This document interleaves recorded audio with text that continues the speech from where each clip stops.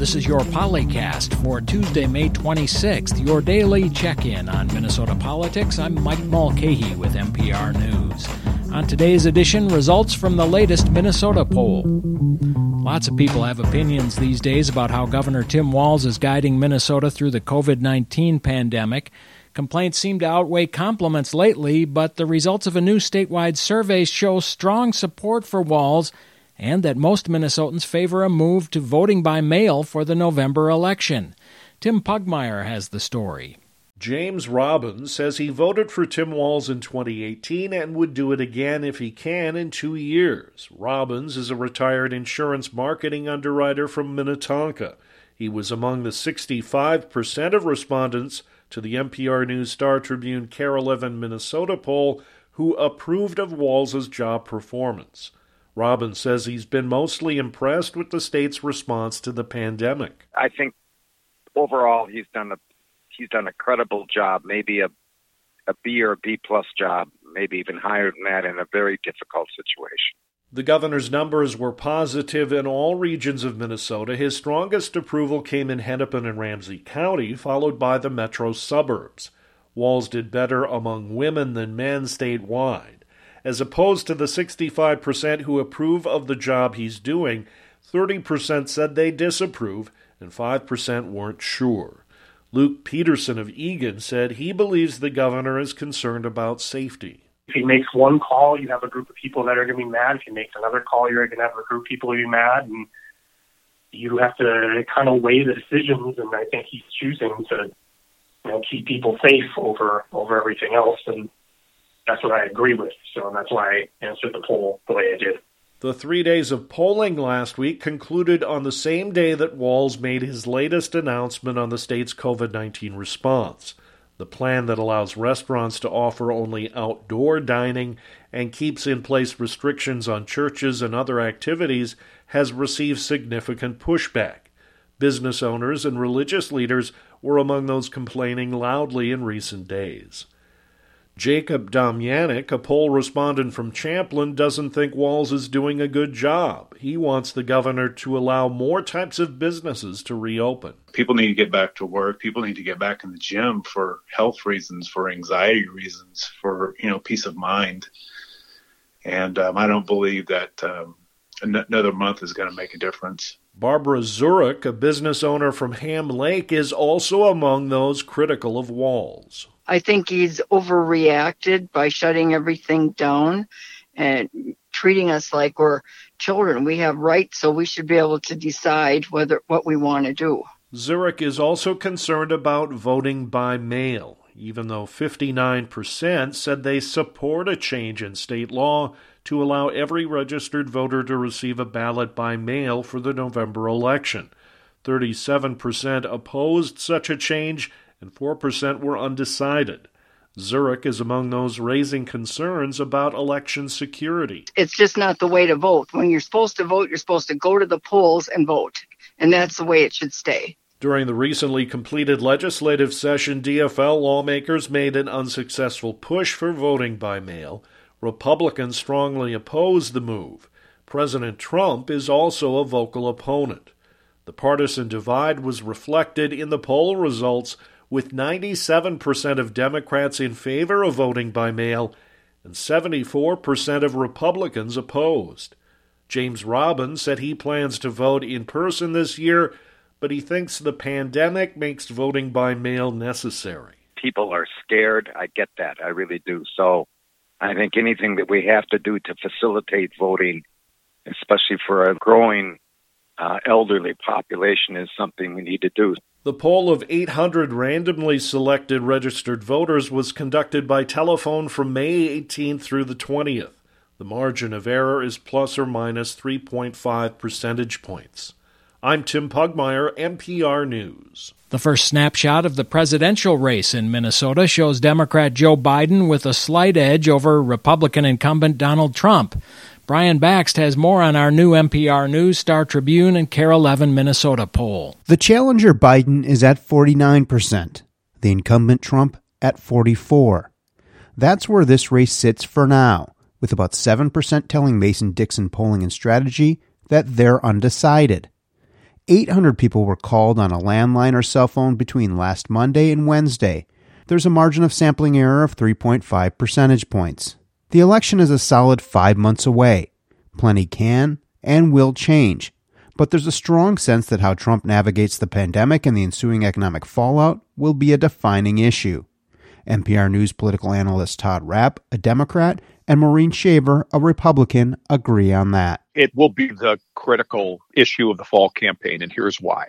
Donald Trump will demand that this campaign be about him. That's the nature of his personality. And the pandemic crisis will demand that attention is placed on the president. This campaign from the top down has always going to have been a referendum on President Trump. And I don't believe the pandemic has changed that, but it has definitely complicated that. Trump's standing in the head-to-head numbers are close to his approval rating. 45% of poll respondents back his job performance, compared with 53% who don't. Both Biden and Trump have their respective party bases locked down, 95% for each. Susan Pfeiffer, a 76-year-old retiree from Park Rapids, is a Republican who hopes Trump gets 4 more years. To begin with, he's not a politician, he's a businessman. And this country is a business. And I think he's running it like a business. And that's the way it should be run. Pfeiffer likes Trump's tough line toward China. She says his call to reopen the economy faster is the right move, calling coronavirus-related restrictions overblown. Eileen Jansen is 60, lives in Spring Lake Park, and works for a financial institution.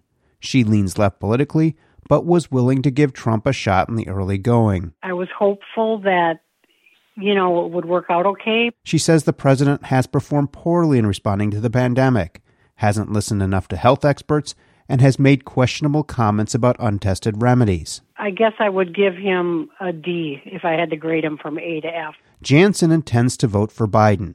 Women decidedly favor Biden. There's a more than 20 percentage point preference gap. But men are just as tilted in Trump's direction. Biden is running strongest in the counties covering the Twin Cities and nearby areas. Trump has a clear edge in greater Minnesota. 54-year-old Mark Peterson owns a small auto repair business in Owatonna. He's weathered this economic downturn so far, and he says he has faith in Trump to steer the country back to financial health. The things he says and does make sense, and I think that we're giving way too much money to people that shouldn't be getting it and don't deserve it. And I think all of his border policies are right on spot. I agree with most of everything he says. Analyst Maureen Shaver, an advisor to past Republican governors and candidates, says Trump's campaign can certainly afford to contest Minnesota. But how long it's a focus is a real question. I think Minnesota will have an enormous turnout, as we always do in a presidential year. So clearly there is a opportunity for the president. But I think I think with the state of the economy, I think with where people turned even in the last election in 2018, he's got some work to do. Trump's campaign has made an earlier political investment here than any Republican in recent memory. With the president's encouragement, his supporters are leading some of the protests to lift coronavirus restrictions. Todd Rapp, a past DFL party political director, says it's no accident. That is the strategy here. Make Democrats sound like they will go to extremes on an issue that really needs better balance. The Minnesota poll found that 2/3 of Trump voters believe the state's efforts to slow the virus spread have gone too far, while 81% of Biden's backers say they were about right. Brian Baxt, NPR News. The poll also finds that most Minnesotans think measures to curb the spread of coronavirus were worth it. 57% think the stay-at-home restrictions were about right, while 32% think they went too far. Reham Fashir has that part of the story. Elena Bazell isn't planning to change much of her current routine now that the stay-at-home order has been lifted.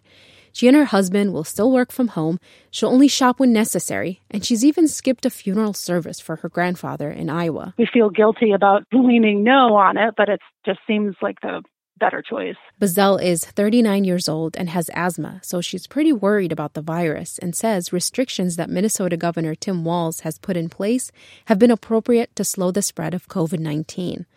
The Minneapolis woman even says they didn't go far enough. Just thinking, I hear about friends in other states that have like mask rules and stuff, and that seemed like a reasonable thing. Bazell is one of 800 registered Minnesota voters who participated in an NPR News Star Tribune KARE 11 poll that showed the majority of Minnesotans agreed with Walz's decisions to close things down. 59% of respondents believed that the measures were worth it to protect people and limit the spread of coronavirus.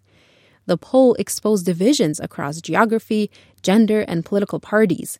Greater Minnesota residents, men and Republicans, were less likely to support the governor's orders. I think it's excessive and way beyond what was necessary. That's Mark Peterson, a 54-year-old auto repair shop owner from Owatonna.